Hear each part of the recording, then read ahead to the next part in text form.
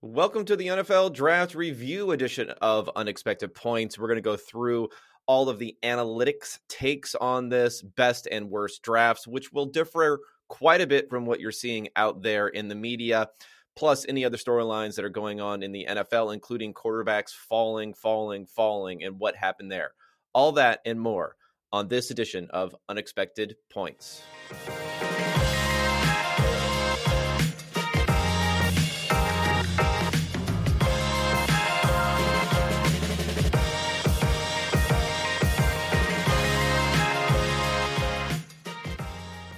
Welcome, everyone. The draft is over. We've all survived. We survived the lead up to the draft. Probably was the most difficult and trying times of our lives, as usual. The rumor mill, the confidence of reports, I feel somewhat bad for guys who are living that supposed insider life. For instance, I'm not going to name the gentleman, but there was someone, who says, I have very strong information that the Detroit Lions, their board, it has Trayvon Walker, number one, and Kayvon Thibodeaux, number two. And everyone moves off of that. Everyone thought, oh my God, is Aiden Hutchinson going to fall to fourth potentially with Derek Stingley looking like such a likelihood for the Texans? And then the draft starts. Trayvon Walker is picked first, as suspected, and then the Lions literally sprint in their card. The fastest top five pick I've maybe ever seen in my life to get Aiden Hutchinson, how quickly they moved on that, knowing what they were going to do, not drawing it out, not even entertaining trade offers, not even thinking, you know what, let's let a few minutes go off of the clock and see if someone may be into it. No, they were so pumped to make that pick immediately. Flying in the face of reports that it would be the opposite on there. And it's just like, I don't mind people saying, hey, I got some information that says X. The problem is when you say, I have some very strong information or, high level sort of stuff. And you say things with this definitive manner. Now, of course, saying things in a definitive manner makes a lot better radio, makes a lot better TV, makes a lot better podcasting, probably. So maybe that's why, my audience is as big as I think it should be, but it doesn't make for very good predictions. And this is something that I talked about a couple of weeks ago when it came to quarterback evaluation and why it's difficult. It's a difficult thing to turn a evaluation into a prediction.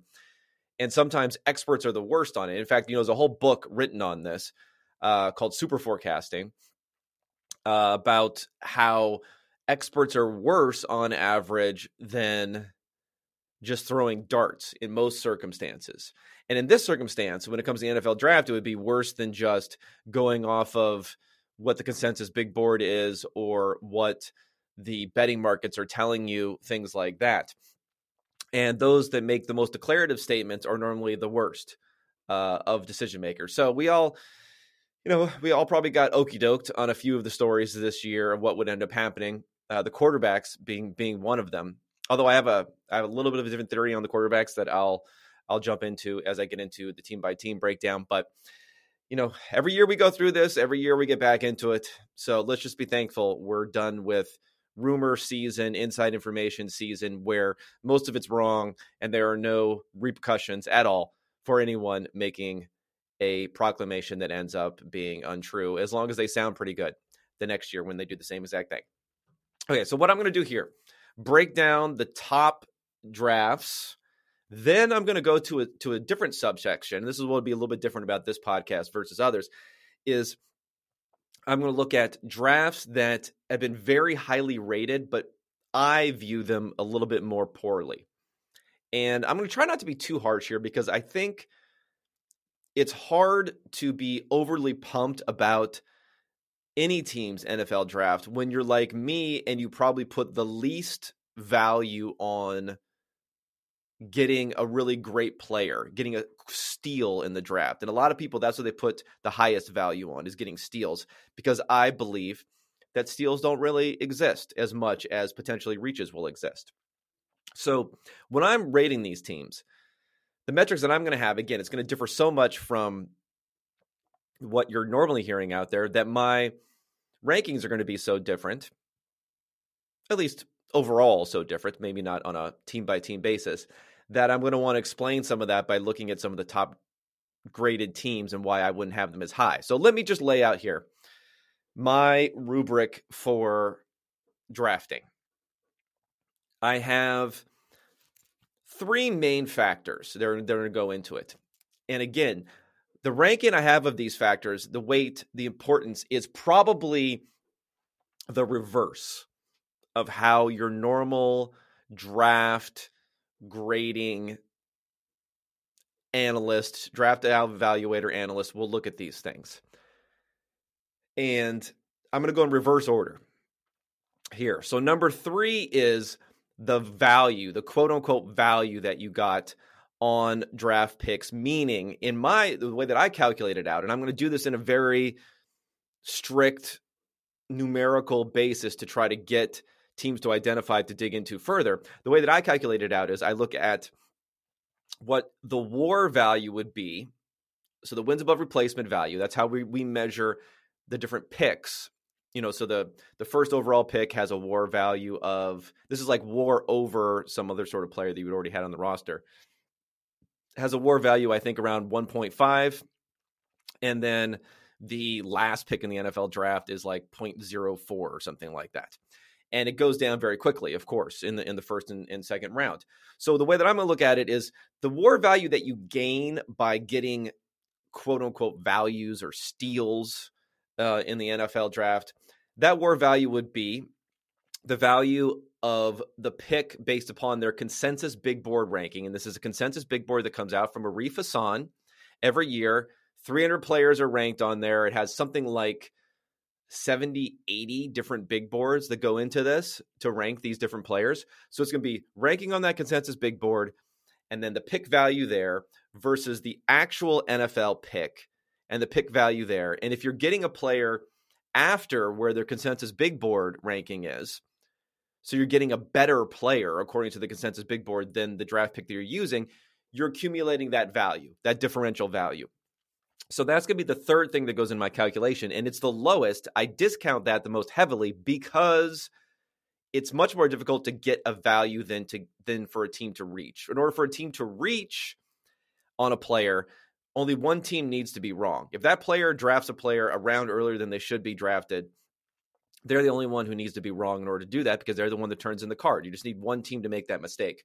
For a player to be a value, depending upon where you're being drafted, you need, if your value, let's say, as a player taken 10 picks later than what their consensus big board ranking is concerned, well, you need 9 teams to have passed on that, 10 teams to have passed on that, all 10 of those teams to be incorrect in their ranking for this player.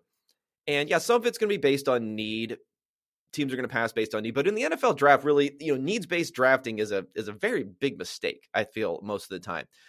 Teams that you think don't have any needs, maybe the Bills fall into that a little bit this year, and I'll get to that, can often make mistakes by drafting around that. And then you find out a year or two later, like when the Chiefs drafted Clyde Edwards-Helaire a couple of years ago in the first round because they didn't have any glaring needs. Then a couple of years later, they got needs all over the place that they need to fill. So for that reason, when teams are passing on a player, it's generally because they have a different opinion than you do. So each team that passes makes it less and less likely you're actually getting at least that level of value. So I'm going to give about 20%. I'm going to give about 20% of that WAR value, I'm going to say, for when you're getting a player after where their consensus big board ranking is. And there's also additional context for some of these that I'll discuss where there are injuries involved or medicals that are probably the reasons that certain guys fell. Justin Ross was not even drafted, so he would have been a guy who fell into that category. Nakobe Dean is probably a guy who falls into that category a little bit as someone who fell because of medicals, and that's something that isn't reflected enough in the consensus big boards. Okay, so that's the third factor I'm bringing in. Again, that would be number one on a lot of people's boards. The second factor is what I talked about earlier, reaching. So negative reaching. So again, the same formula where if someone, I'm looking at their WAR value based upon their draft pick versus their WAR value based upon the consensus big board, When you're reaching, you're spending more with the actual draft pick than what the big board says they're worth in WAR value. So the differential between those two is a negative.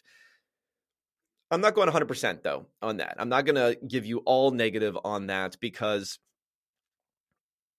teams know things that we don't know.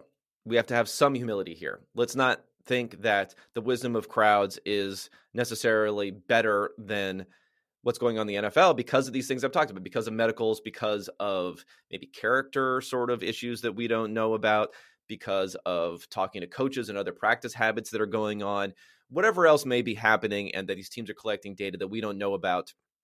Because of that, we can't fully penalize teams for reaches, at least in our mind. So I'm going to do 80% there. Remember, I only did 20%. I'm only giving 20% of the value for when you are getting a steal in the draft, but I'm going to give you 80% of the damage for reaching.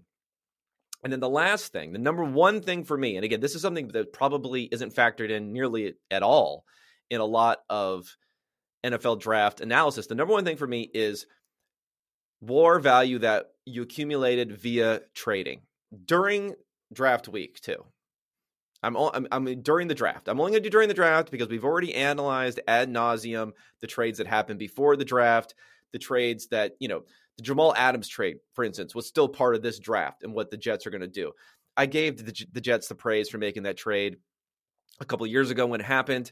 I'm not going to continue to lavish and give them full credit for everything that went on there. That's also a part of a lot of people's draft grades is they get wowed by these draft classes like the Jets draft class because there's so much talent they're bringing in, but they had the most draft capital going into the NFL draft. So we shouldn't. How much double credit do we want to give? I'm deciding to not give credit for stuff that happened before the draft, but I will give full 100% credit for WAR accumulation during the draft via trade. And again, for WAR accumulation here, I'm just going to look at the WAR value of the pick that you gave up versus the WAR value of the picks that you got back in return. And for the most part, trading down is going to get you incremental WAR value. I'm going to give teams 100% credit for that because that is what I'm most certain of, is that you're actually getting value on these trades.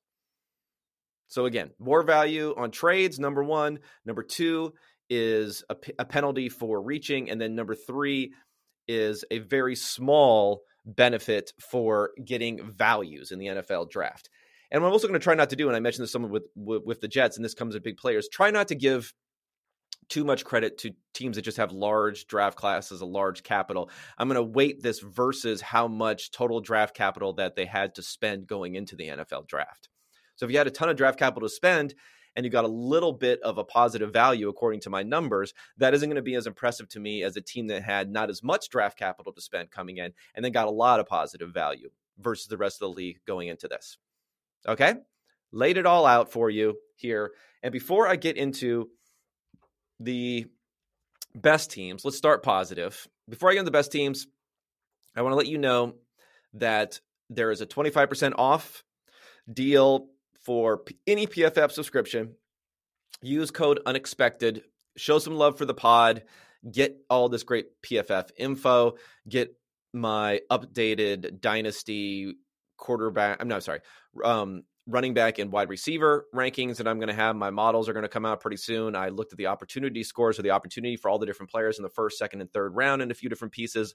All that'll be out by tomorrow. So, 5 different pieces of content within the first couple of days just from me. And then digging into more of these different concepts. Please do that. Unexpected, promo code unexpected, pff.com. Get all of that available to you.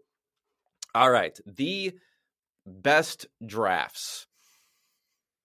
This is one that agrees, I would say, with what the consensus is saying on this one, and that is the Baltimore Ravens. Number one, and I don't think it's particularly close. There's a great article that you should also check out for additional context on here in Peter King, PK, as I like to say. PK has his Football Morning in America article out where he was embedded with the Ravens during the draft, I believe only for the 4th round.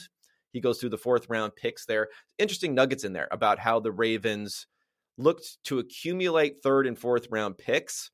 Now, they do that almost every year because they get additional compensatory picks, but they also traded back and I'll talk about that, in order to get more of those picks. So look to accumulate third, fourth, fifth round picks because they thought this draft, while thin up top, maybe thin for top 10 pick sort of players, would be a little bit deeper because a lot of players delayed declaring after having shortened COVID seasons last year. And I don't think that's just theoretical. I think that's definitely true. One of the biggest data points that we have to point to that being true is the fact that the average prospect age this season, so the average declare age this season, I believe was 24 years old versus it having been 23 years old in the past. And those are pretty old ages because we have a lot of guys on the old side. But still, it's a year differential. There's something that's happening. There's something that's happened, I should say, where last year, a lot of guys who were on the margins decided to wait to go to the next year. Maybe it was a mistake for some of these guys because it's so much deeper this year. So I think there is something to that strategy. And again, it's another way of thinking for the Ravens where you just have to be patient. Patience pays off, and maybe that patience will pay off even more than usual this year. So let's go through my rubric for figuring these things out. First of all, the Marquise Brown trade, I think it's pretty difficult to figure out any way to say that was not a huge win. They basically hold Brown as a mid-20s pick for a few years and then trade him out for another mid-20s pick. That is hedged a little bit by the fact that they had to give up a pick later in the third round, I think, in order to get that back. But still, great trade. Hard to argue with it being much of an issue. I know Lamar Jackson's not exactly thrilled about it, but again, trade value accumulation is pretty big right there.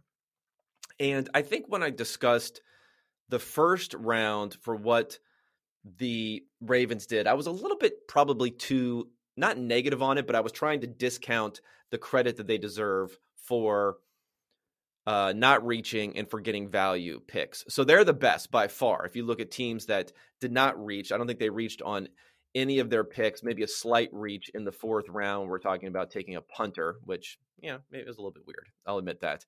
But I'm not going to kill an entire draft for the fact that you took a punter in one round. So they had these huge values on Kyle Hamilton. They had huge value on Tyler Linderbaum.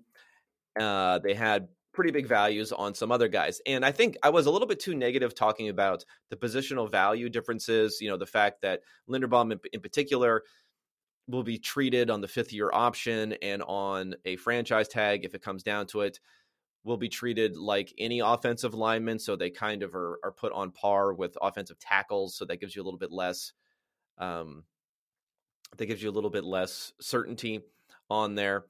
But I will mention about this, and I think additional context, which puts the Ravens draft in a little bit better position for especially these first couple of picks when it comes to Hamilton, a safety, and Linderbaum, a center, is that while a lot of the value I'm assuming that they're gaining is versus big boards that do not account enough for positional value, still, when we look at their over-unders coming into the draft for their draft position, which do account for positional value much more. The DraftKings over-unders coming into this. I mean, Hamilton's over-under was 12.5, so they ended up getting him after 12.5. And it was 57% implied probability to the under. So they get Hamilton at 14. So they're getting value not only versus the fourth rank that he had in big boards, but they're also getting value versus where he's expected to go based upon people actually placing bets on these things. For Linderbaum, they get him at 25. Now, that is a little bit before his over-under line at 27.5, but not drastically so. And, of course, his ranking was 14th on big boards. I think that's too high. So, again, that's why I'm not giving a lot of credit necessarily for these steals here.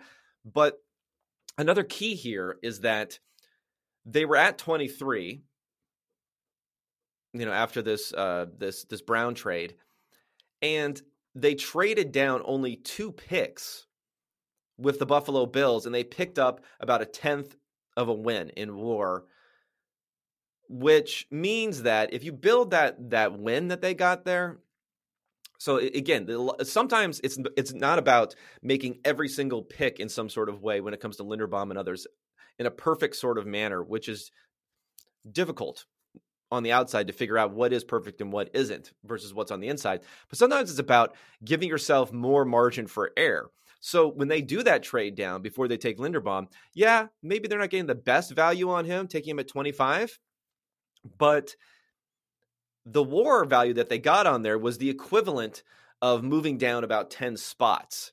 So it's like they're taking him in the mid-30s more so if you count what they earned on the trade back right before that.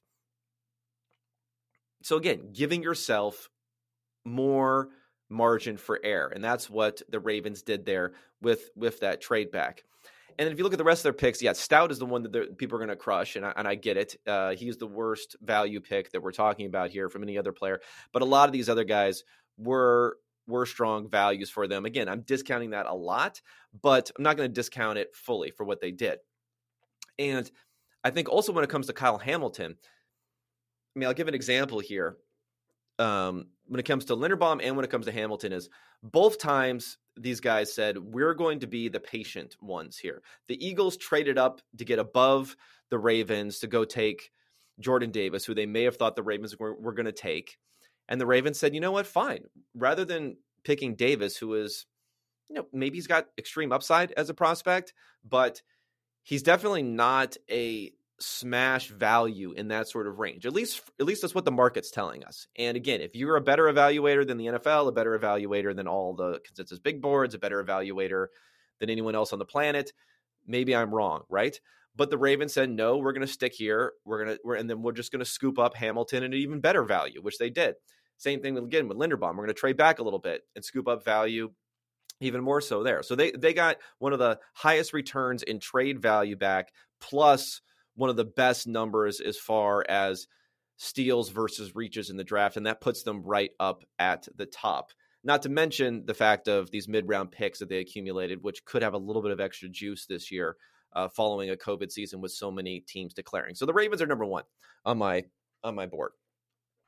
And this is a teardrop. There's a teardrop after this. I have a few other teams that fall in, but I don't quite know where to put them because according to the metrics, they look pretty good, this system that I've devised for these three different areas that are coming into here. But how much credit do they get versus other teams? Okay, so the first one, and I'm just going to go over them quickly. Again, I'm not really going to have rankings for the rest of them, but I'm just going to put them more in the bucket of good draft. So the first one I'm going to have is the Carolina Panthers. Now, the Panthers, again, the fact that Ike Ekwonu fell to them at 6, and again, offensive tackle for me is a really good position. If you're going to draft someone in the top 10, I'm not thrilled about anyone being drafted in the top 10. They probably couldn't trade out of that 6th pick. As we saw, no one was dying to trade up to get quarterback play there. So in order to get an offensive tackle, and tackle being outside of quarterback, the one position that's hardest to acquire a top player in free agency. You can trade for maybe Laramie Tunsil or someone like that. Again, a huge cost. It was multiple first-round picks, right, for Tunsil. But you just can't find these guys in free agency. So securing one in the draft is one of the best places to go if you're going to have to go with a pick early outside of quarterback. So the fact they got him, a lot of that is, you can call it luck. The fact that a couple of cornerbacks went earlier and then ended up falling, they had their choice of everyone. He would have been at least my favorite guy to take in that range. So they took him, and that was good. Now, their best value pick here is Matt Corral. And Corral was 44th ranked on the consensus big boards. And normally consensus big boards are too low on quarterbacks. Almost always, not almost always, that's an overstatement. I would say 75% of the time, maybe 80% of the time, quarterbacks go earlier than their consensus big board ranking if it's someone who is ranked in the top 50, 60 players, like all these quarterbacks were. The fact that these quarterbacks went later and so much later is a complete anomaly. I mean, drafted 94th versus 44 on the consensus big board.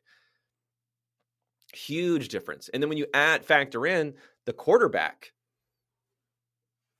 the quarterback factor, which gives more value to that pick, that ends up giving you some decent juice here for the Panthers, despite the fact, again, I'm not giving too much credit for getting quote unquote steals, but you have to give some credit for that. They didn't trade up. They waited patiently. So for them, if you would have said going into this draft, you can't really trade down that well from 6. It's hard. They were calling everyone. You don't have a second pick. You don't have a second round pick. You don't. So you're a little bit stuck there. You don't have a third round pick. You don't have a fourth round pick. What are you going to do there? Actually, I'm sorry. They did trade up to get Corral here. So they trade up. They give up a future third. But again, the value that they ended up losing on that one is not that big, really. It's something, but it's not that significant. And they got the quarterback. So if you just said, okay, we're going to give up a future third round pick on this, and we're going to acquire our number one offensive tackle and a quarterback who I actually thought was the top quarterback in the class and probably has the second best chance of starting early after Kenny Pickett because of the fact there's Sam Darnold is the guy there, and they don't really have much incentive if you're at Carolina for playing Sam Darnold throughout the whole season, because then what are you going to do? Sign him to a big contract if he plays well? So I think Corral has a great chance to go in there and be productive immediately. That's a slam dunk draft for you after that. And then the players they took after that were kind of middling values, but the fact that they were able to secure those two at the top, I'm going to give them a decent grade. I know they didn't have a lot of draft capital going into this. The trade up is fine in this circumstance. And they took advantage of this musical chairs that was going on with quarterbacks and no one being out there for them. Another team that I think had a good draft, the Cleveland Browns. Browns, again, a team that did not have a ton of draft capital because of the Deshaun Watson trade. So they didn't have a ton of draft capital. They traded back with the Texans and got some value as part of the deal where they traded away their pick in the middle of their second round pick, where maybe you could say, oh, they could have gotten, Sky Moore. They could have gotten someone else at that point. Yeah, that's true. But they were well within that second tier of wide receivers that decided to trade back at that point. So they did. They ended up getting David Bell with their 99th pick overall. And I think David Bell is an underrated player. He's a little bit of value according to the big board. And he's also very young, did not test that well, which kills your draft position, but highly productive.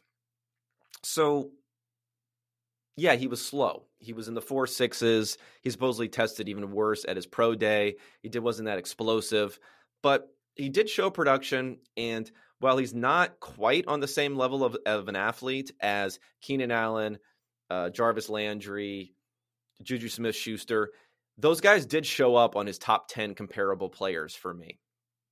So there's an outside chance he could become that sort of role. And of course, Landry was someone who was making, $15 million a year. They don't have him on the roster anymore. Bringing in Bell in that position, I think, is fairly interesting. I mean, taking a kicker in the fourth round, don't really get that. But again, I'm not going to kill him too much. And then they filled in around the roster there. Their first three players that they took were a cornerback, an edge player, and a wide receiver.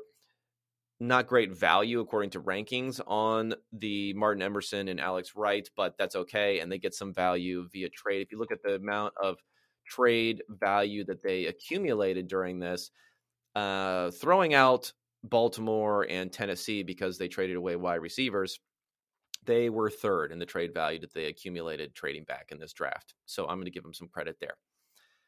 Another one for a good draft is, I'm going to say, the Colts. The Colts also got some good trade value. I said they did good, not necessarily great on their picks. They picked up some value trading back with the Vikings when they were able to do that. And then they got offensive tackle in particular, and Bernard Raymond at 77, where he was ranked 39th on the big board. So that was a bit of a value there for them. I mean, another guy where maybe I'm just doing confirmation bias when I'm talking about the Ravens, the Browns, and the Colts and Chris Ballard, all these guys doing well. But hey, what can you do? I mean, they were seen as taking Alex Pierce at 53 and Jelani Woods at 73.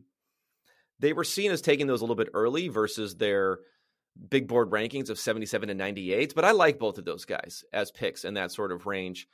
Pierce is an interesting guy. He blew up the combine. He's a little bit older prospect. He may be a bit one-dimensional getting down the field, but that's really what they need as a complement to Michael Pittman in that offense. And I think he might be slightly underrated because some people were overrating, in my opinion, Desmond Ridder. So I think it's an interesting dude. When I watched them play, man, he was stacking guys a lot down the field. I was surprised how well he was able to do that. Jelani Woods was the athletic freak at tight end. You wouldn't want to necessarily take a huge risk on a guy who's an athletic freak in the second round, in the first round. But, in the third round, why not take him? And again, they got value on a tackle. They got value on a safety later on. Not using picks on running backs, not using picks on other sort of high-end sort of players, being patient and being willing to trade back. Again, their exact trade back was from, let me see here, from 47, I think it was. And again, at that point, the receivers who were taken after that were... Oh, no, I'm sorry. They were trading, and then so they got the pick. They got the pick from the Commanders as part of the Carson Wentz deal for 42 was their pick, and then they trade away that pick to the Minnesota Vikings, who traded up for Andrew Booth Jr., who kind of fell, but I don't know, there might be some medical concerns with him there. So they traded a second and fourth round selection to Minnesota, and they got back a sixth round selection, a second, a third, and a sixth. So again, they trade back from 42. The receivers who they missed out on before taking Pierce: Wan'Dale Robinson, John Mechie, Tyquan Thornton, George Pickens. Pickens is an interesting guy, but he would be a guy that I would be interested in. The rest of those, I'm not interested in those guys at all. So taking Alex Pierce next, even though it's above Sky Moore, who I probably would have liked a little bit more, I'm not going to make too much of a decision on whether guys are right or wrong about those types of valuations. But I don't think they didn't really miss out, I don't think, on receiver. If they want to take Alex Pierce there, I think they did a good job of moving back and accumulating some value. And again, giving yourself more margin for error. And that's what teams like the Colts are going to do year in and year out to help once they can get that quarterback situation figured out, right? That's always going to be the thing for the Colts is what are we doing with that quarterback situation? All right. And the last team that I'm going to mention here, and this is the sneakiest one.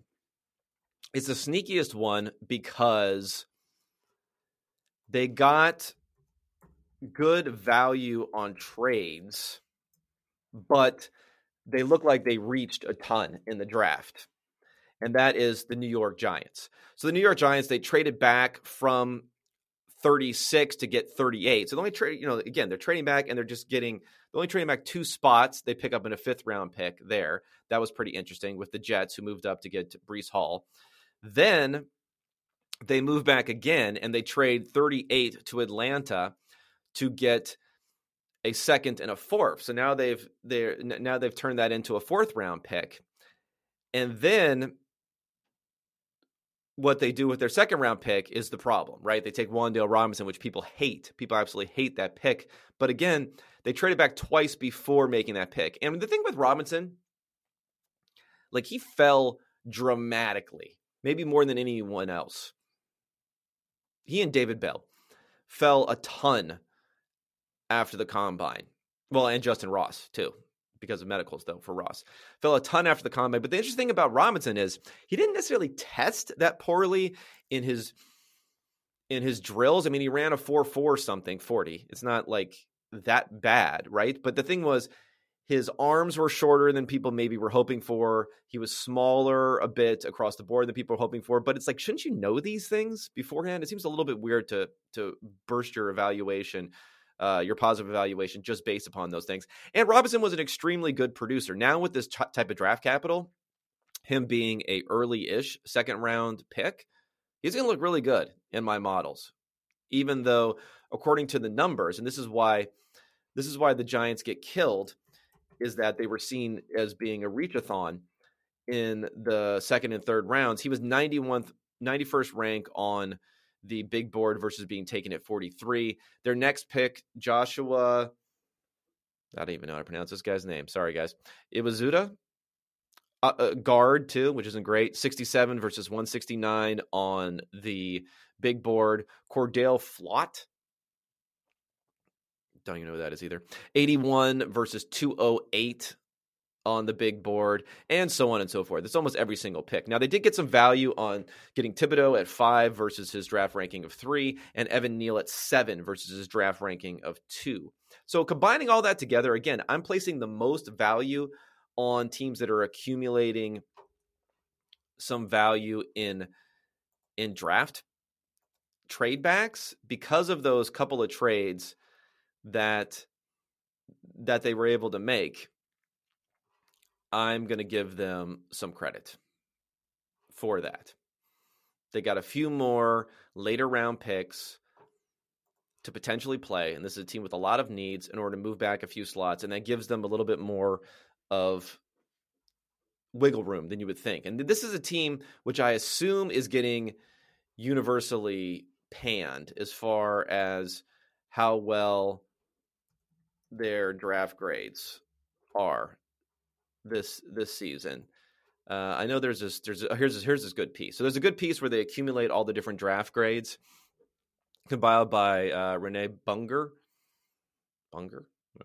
about all the different things. So yeah, so if you look at actually, New York Giants are pretty high on here. I'm a little bit surprised here. They're 6th overall. So the Giants are up 6 overall, but I like them more for the trade backs than for the picks themselves. I guess they had a lot of capital. Again, teams are in love with teams that have a ton of draft capital and what they did here.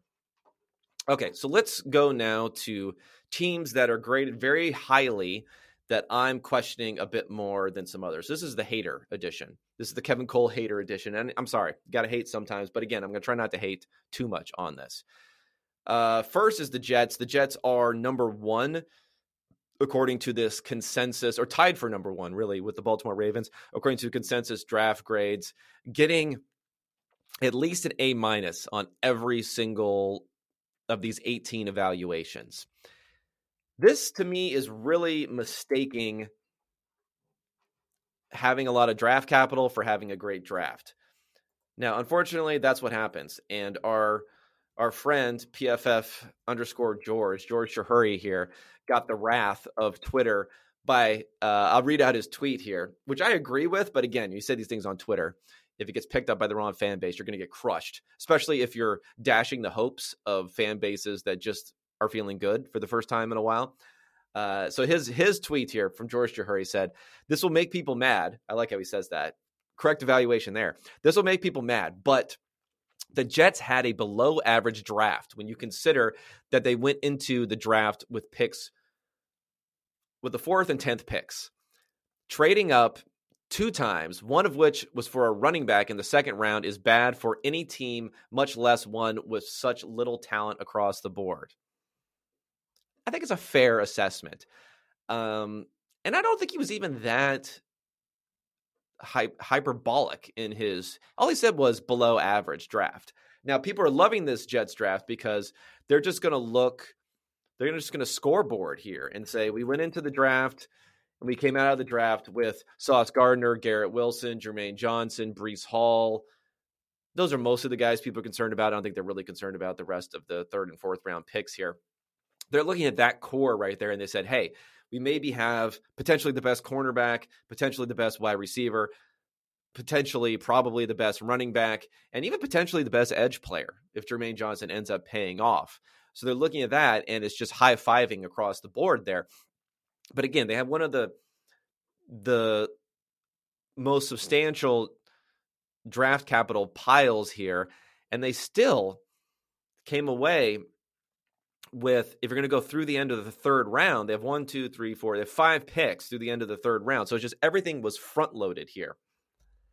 This goes to the direct opposite of the Ravens trying to accumulate 3rd, 4th, 5th round picks to get that later talent, which may be available. And again, a roster like this does need to fill in here. Now, even like Sauce Gardner, was that a value to take him? I don't know. A top 5 pick, Sauce Gardner, to me, Stingley is more of a legitimate, yeah, I can see why this guy's a top 5 pick than for Gardner, for me, at least.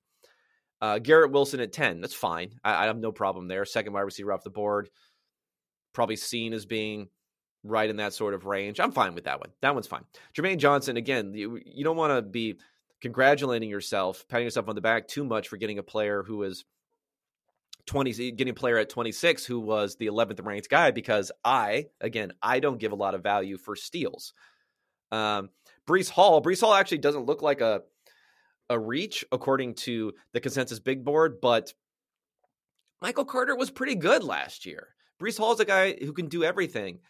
Like, I mean, you got Michael Carter at the beginning of the 4th round last year versus the beginning of the 2nd round this year. How much difference is it going to make on your team? I mean, he can break a few long runs. Don't get me wrong. Hall's my number 1 guy in the draft, but it's just a little bit of a weird circumstance considering, they trade, like you mentioned, they traded up 2 times. If you look at total trade value, again, the most important thing that I have here, they're tied for the worst number for how much they gave up. The Jaguars being tied with them. They gave up about 0.2 wins in trade value with these trade ups that they have. So it's the opposite philosophy of these other teams I'm talking about, whether it's the Colts, the Giants, the Ravens, the Browns, where they're building in a larger margin for error. The Jets are building in a smaller margin for error by making these trade ups here. So they're probably the number 1 team that I'm not quite on board with them having a great draft. It was an okay draft. It was okay. I don't know if I'm going to say below average, probably, but it's hard because I like, again, it's easier to point out mistakes than it is to point out great things for some of these drafts. So they're number 1. Number 2 I want to talk about is the Eagles. So I think I get why people like this Eagles draft so much. Again, they're 3rd on the consensus here for best drafts. And it's mostly based on the A.J. Brown trade. So paying A.J. Brown $21 million a year is not egregious. And that's what it's going to be when you calculate in the amount he was going to make in his 4th season, which is like $4 million, something like that, along with the extension of $25 million per season for the next 4 years. And it comes down to paying him $21 million over the next 5 years. But trading away a 1st round pick and a 3rd round pick and paying someone $21 million in the margin for error equation, it's not huge here. I think he's a great player. I'd be more excited if he didn't have like injury issues where he's missed a handful of games, a couple of different seasons here. I'm not overly worried about that, but it's just hard for me to get super excited about that sort of move. And then the Jordan Davis pick is the flip side of the Ravens. So you look at what they did. Let's break down this exact trade. And I think it's important when you break down these exact trades to get an idea of the mentality and why I'm not 100% into this cutting down your margin for error. So they traded up, and this was the 1st round pick, 13 of the Houston Texans that they got from the Cleveland Browns as part of the Deshaun Watson trade. So they got the 13th pick in exchange for the 15th pick, so only 2 slots. So just to move up 2 slots, they gave up a 4th round pick and 2 5th round selections. I mean, you just like to have those picks. I don't know. And the thing is, you moved up from 15. So the Ravens took Kyle Hamilton next. So if Jordan Davis, let's say the Ravens took Jordan Davis at 14, you're still sitting there at 15. You can get Kyle Hamilton. You can get, maybe you get a wide receiver there instead and don't trade for A.J. Brown, potentially. You get a Treylon Burks, let's say, and don't pay for A.J. Brown. There's just a lot of different ways you could go there. I feel like there's still a lot of good players in that range where you don't necessarily have to jump at making that move. Now, Davis could end up being a total stud. I am on board with him potentially being undervalued in this draft, but I don't want to bring my own draft evaluation into it too much, into what we're going on here. And just little trades like that to move up, I'm not in love with. They didn't lose a ton of trade value outside of, the AJ Brown trade. It was only maybe about 0.15 wins, but they did give that up. And to me, that's one of the most important things. So I'm a little bit less positive on the Eagles draft for that reason. And last draft that I'm not quite as positive on is the Chiefs draft. So the Chiefs are fourth here on the consensus for best drafts. Again, it's trading up, the thing that I value more than anything else. So the Chiefs gave up almost 0.2 wins in trading up. They were tied for the third most given up in trade value here. And the reason that people love this draft for the Chiefs is, they got the positions they want, but they had to trade up to get Trent McDuffie, gave up some mid-round picks for that. I know they got George Karlaftis at 30 versus his big board ranking of 18. But again, I don't give as much credit. There were plenty of teams who needed edge players between 18 and 30.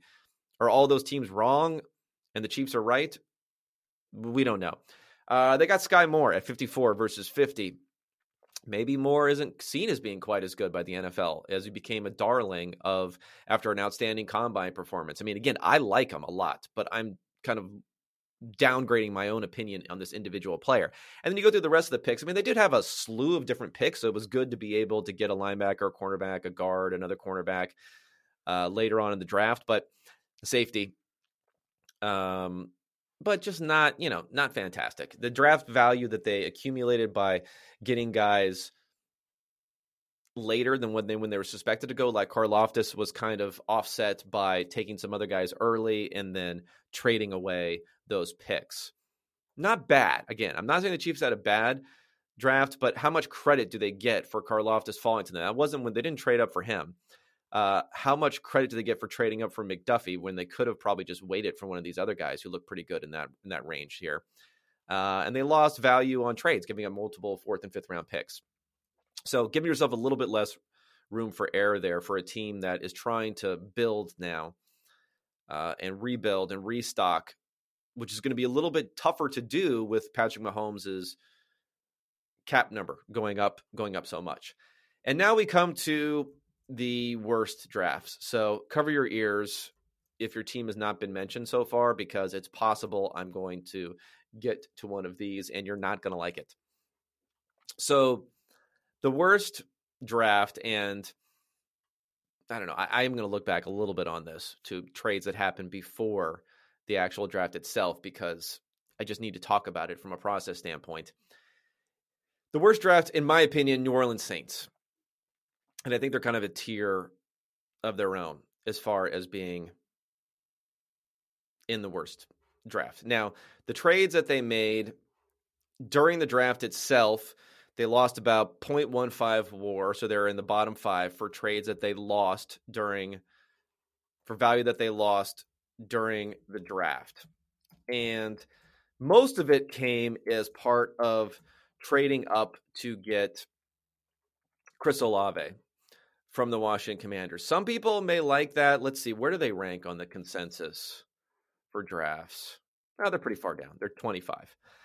So some people may like that, but, do you need to do that versus Jameson Williams going right? Jameson Williams eventually goes. I guess they would have been a little bit stuck where they were at. They wouldn't have been able to get a wide receiver. And they got Trevor Penning eventually at 19. They would have only had available to them Jahan Dotson or Treylon Burks. But still, what I don't like about the Saints, and this is why I'm going to go back to the trade before the draft also on this, is that the way they do business is not, let's see what happens. Let's lock in incremental value. Let's be humble in our plans, in our evaluations. And then as we accumulate value over and over and over and over and over again, when you need so many different good to average players to have a functional football team, not just superstar talent, but good to average players to have a great football team. I mean, think about like the Patriots dynasty. You had Tom Brady there, of course. And then around that, you have a lot of different pieces. Sometimes you had superstar talent like Gronkowski, or when he was healthy, or Randy Moss or Welker or on the defensive end, you obviously had some very strong players there, whether it's, Rodney Harrison and so on. But you also need a lot of pieces to fill in everything in around. The Saints don't take that philosophy. The Saints say weeks in advance, or a couple weeks at least, of advance of the draft, we're going to move up. And then my suspicion was we're going to get an extra first-round pick. My suspicion was they were not going to use that on a quarterback. I was right. And if I had to tell you two positions that I thought that they were going to draft in that first round, and the reason that they moved into that first round was that they wanted to get a wide receiver and a tackle, I would have said that. Not with high confidence, but that would have been by far and away, if I was going to pick any combination of two players, two different positions that they were going to get, that would have been far and away my guess for what they were going to do. So who do they end up with? A wide receiver and a tackle, one of whom they trade up for to get. So again, they're like so locked in to this wide receiver tackle combo that they want to invest in, that they lose about 0.2 of a win in WAR with the trade up initially to get into, with the Eagles to get in another first round pick. Then they lose an additional 0.15 to move up from 16 to 11 to get the wide receiver that they want. Just so locked in on getting these players. And again, I don't want to hit too much on player evaluation. Penning is not seen as being a bad pick according to Consensus Big Board. He's taken it 19th versus 23. But the one thing I will say about Penning is, I don't know. I kind of don't like the guy. I don't like the cut of his jib, I guess. And if you look at him, 16 penalties last season, which was tied for second most in all of college football. And it runs the gamut as far as what his penalties were. Not a lot of run blocking holds, which is there are a couple, though, that are in there. But the more concerning things for me were pre-snap penalties, just flinching a lot. And the most concerning thing for me, and I know some people like this in a player, but I think he had 4, maybe it was 5 different unsportsmanlike conduct penalties. For just over and over again, he's taking guys, turning them, and trying to smash them after the play is over, during the play, getting holding calls by trying to smash these guys. Like, I get it. It's a physical sport. I'm a nerd. I'm a wimp.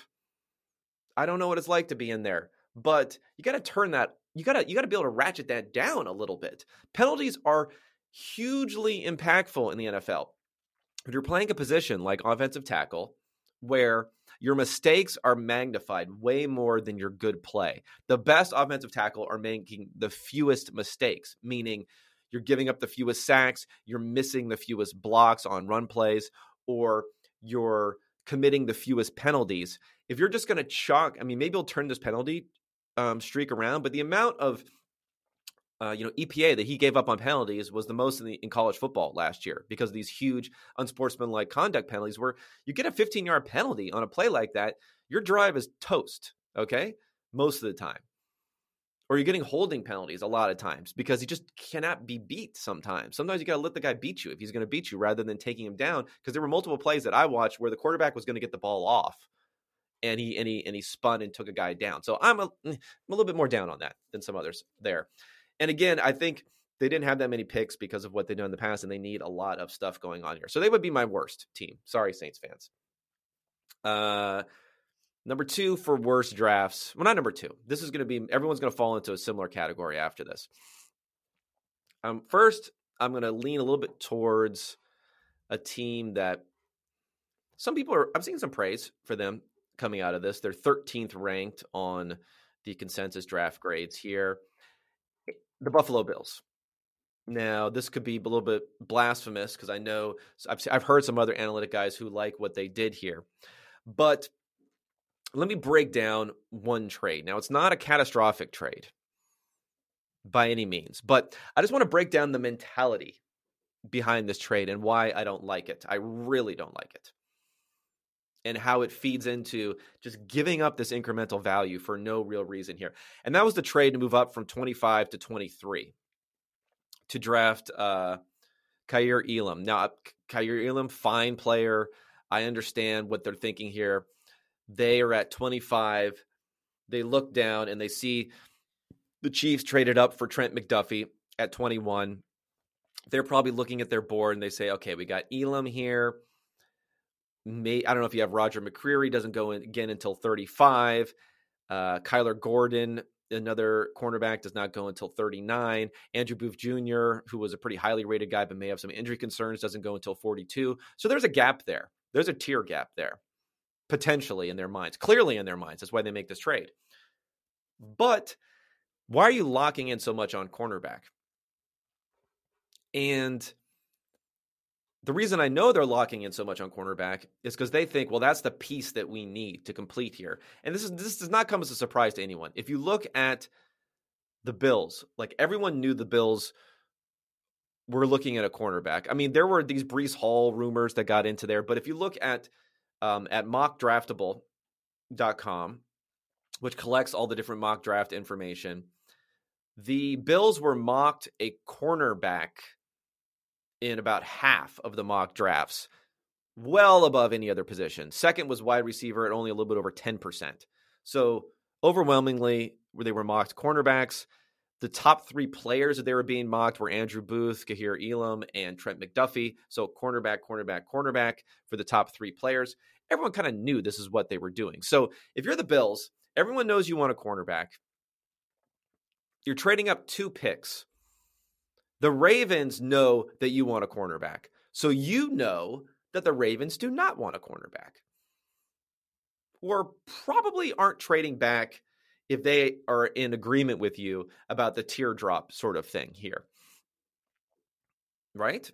You should be able to deduce if the Ravens are willing to trade back that they don't, are willing to move out of that pick, that they probably don't want that same player because they know who you want. So if they wanted a cornerback there, they're not going to move down 2 spots to have you take one right before them. So really, it's only one team that you're jumping in actuality. Now, you could say, well, other teams could have traded into those spots. That's fine. You know, that's always an excuse to make a trade up. You could always make an excuse for trading up. The one team that was in between them, the Dallas Cowboys. So the Cowboys were picking at 24. The Dallas Cowboys here, if you look at their expectations for who they were going to take, the mock draftable again, guard was number 1, edge was number 2, offensive tackle, defensive tackle, linebacker, cornerback, not in their top needs, according to this. So yes, someone else could have traded into that spot and maybe you would have lost your player, but it's telling you at least that the Dallas Cowboys are not, the Dallas Cowboys are not looking at a player. So at least the team who is currently there. So any team that's currently there is the most likely team to end up in that spot. You know that they probably are not going to take a cornerback. And they did take an offensive tackle, which fits in, Tyler Smith, which fits into what they wanted there. So the reason I wanted to kind of painstakingly break down this thing here is that, in my opinion, if the Bills stick at 25, they probably have a 90% chance of getting the player that they wanted. So for that 10% question mark, they were willing to trade up from 25 to 23.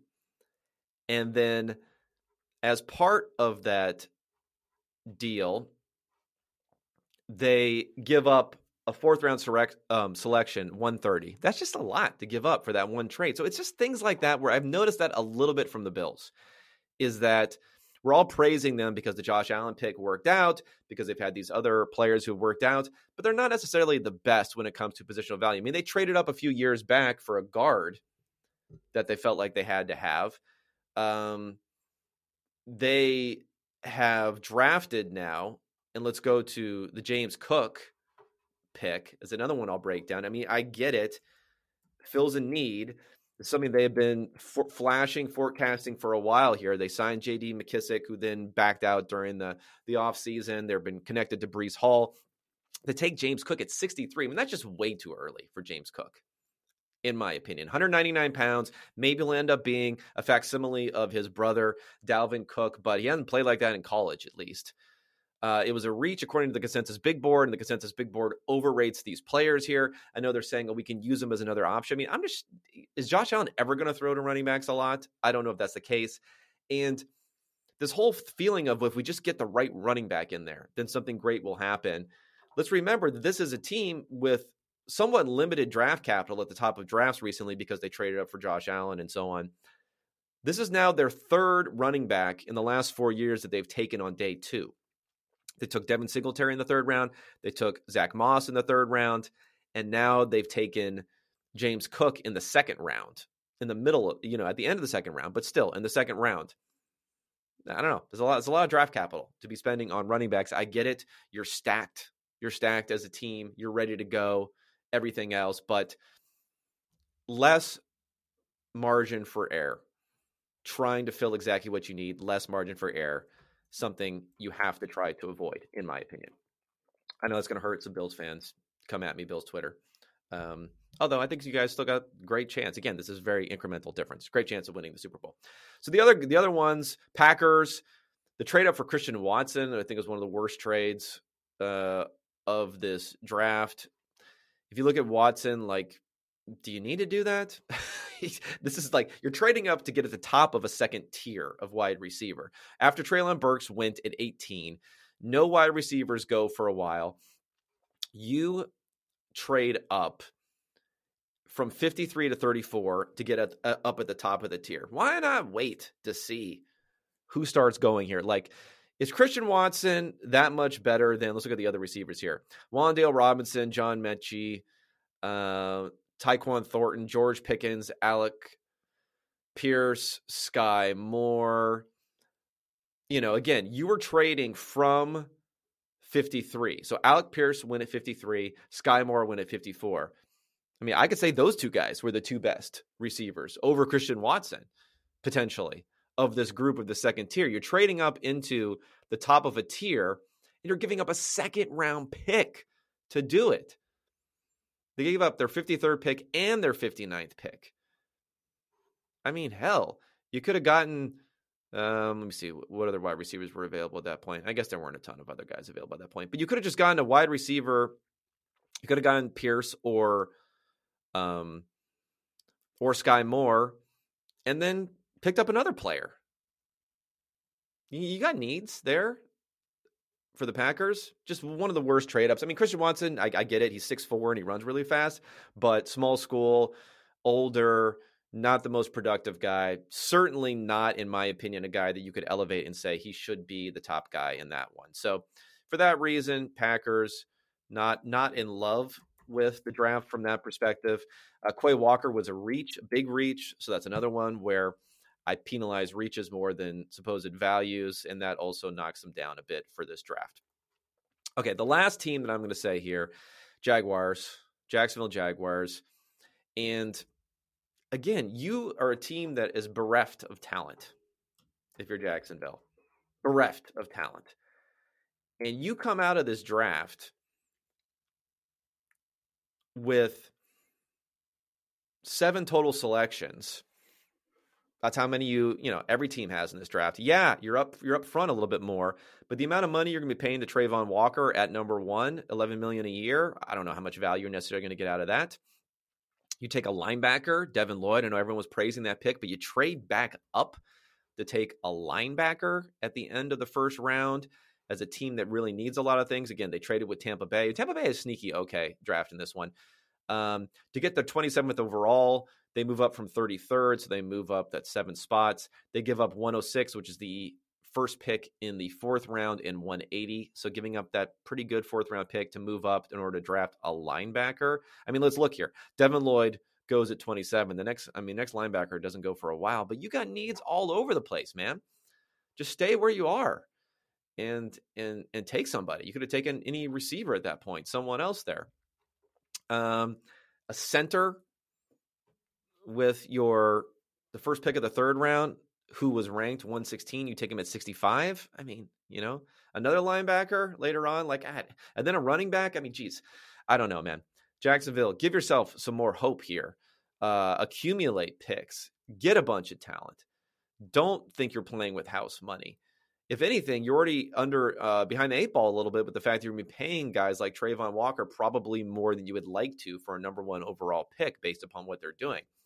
I'm not saying you could have traded out of that, and if you think that's the best pick, that's the best pick, fine. But then don't trade up again other times and give up money and give up free draft capital and make your job that much harder. Okay, one last thing I want to discuss in this one, and that's what happened with the quarterbacks. And here's my theory. Here's my theory on the quarterbacks before we get out of here, is that I'm going back to my musical chairs analogy. So I talked about this when it came to the trades, what'll happen. There were more chairs than I thought in the trades with the Eagles jumping in now to get A.J. Brown. But here's how I would look at what happened in this draft with the quarterbacks. I think we were not okey-doked. I think these guys were better than third-round picks. But the NFL right now, the real misperception is that there aren't as many teams as there normally are who are really looking for quarterback talent. Number one. Number two, I think teams are being way too overly optimistic about what will happen in 2023 in that draft and who will be available. We saw guys like Sam Howell were predicted to be the number one pick a year ago, potentially, then ends up getting drafted in the 4th round. So what happened here? So my thing is the musical chairs is there's these quarterbacks walking around the chairs being initially teams that are ready at this point in the draft to take a quarterback. They can't see how many chairs are there. If you put your chair in as a team, you can't see who else has put their chair in. So they're walking around, and midway through the first round, the Steelers put their chair in. The Steelers don't realize no one else has their chair in there. No one else is even interested at that point in taking a quarterback. They're all in wait-and-see mode. The quarterbacks don't realize that there's only one chair in there. So they put their chair in. Kenny Pickett sits down. That chair is taken out. And then you have Malik Willis and Desmond Ridder and Matt Corral and Sam Howell. Bailey Zappi, who ends up going before Sam Howell. I won't put him in there because he wasn't going to go that early. But yeah, these other guys walking around in a circle. They're walking around at the end of the first round. They're walking around at the second round. They're walking around as we're getting into the third round. And they're like, what the heck is going in here? And you have all these teams like the Falcons, the Panthers, teams that you would assume were going to be interested in a quarterback, the Lions. You have them all sitting back with their chair, and they're not willing to put their chair in because they look at these guys and they say, I'm waiting for someone else to put their chair in first. And then once someone sits down, then I'll start thinking about positioning to put my chair in. And the whole second round goes by and no one's put their chair in. And so then no one wants to put their chair in. And then eventually the Falcons do. And then once they do, then eventually we see the Titans come in and put their chair down and someone sits down. And then eventually we see the Panthers trade up to go ahead and put their chair in and take Matt Corral. But I feel like that was a situation more than anything. And I like what happened for the Titans, for the Falcons, and for the Panthers. Most of all for the Titans and the Panthers, honestly. I just don't know where the Falcons are going for the next few years. So I'm a little bit lower on that, on Ridder, even though if he comes around, I just feel like they're going to have a chance to draft a really, really, really high quarterback next year. So Ridder might be toast. But Tennessee should compete this year. They'll have an opening to bring in someone like Willis, who also with this draft capital, I don't buy the there's not as much pressure on them angle that some people try to say. I don't buy that angle is really being a positive for a quarterback, because if you're the 3rd round pick, they can just write you off after a poor rookie mini camp, or they can write you off if they have a high pick going into next year and draft again in the 1st round. But what I do like for Willis is maybe they'll be willing to just use him as a runner a lot more as a 3rd round pick than he would have been as a 1st round pick. And when it comes to Corral, this is just a team that has a decent roster around it, and probably the worst quarterback competition as far as Sam Darnold, someone that he could step over, he can go for. But anyway, I don't think the takeaway from this is the quarterbacks were way off. If anything, I think the quarterback was a pretty solid class. These guys were late 1st round, 2nd round type of talent. And they fell to the 3rd because of this dynamic of not enough chairs there, not enough teams willing to get in, and everyone waiting for someone else to flinch, and no one else did until the 3rd round, while they were able to pick up other types of selections. Okay, thanks everybody for tuning in. I will be at you later this week with a little bit more information on the news of the week, maybe some new angles on who are the best running backs and wide receivers from fantasy perspective going into this season, the best rookies you can get according to my models. In the meantime, rate, review the pod, and then until then, I'll be talking at you next week. Thanks so much, everybody.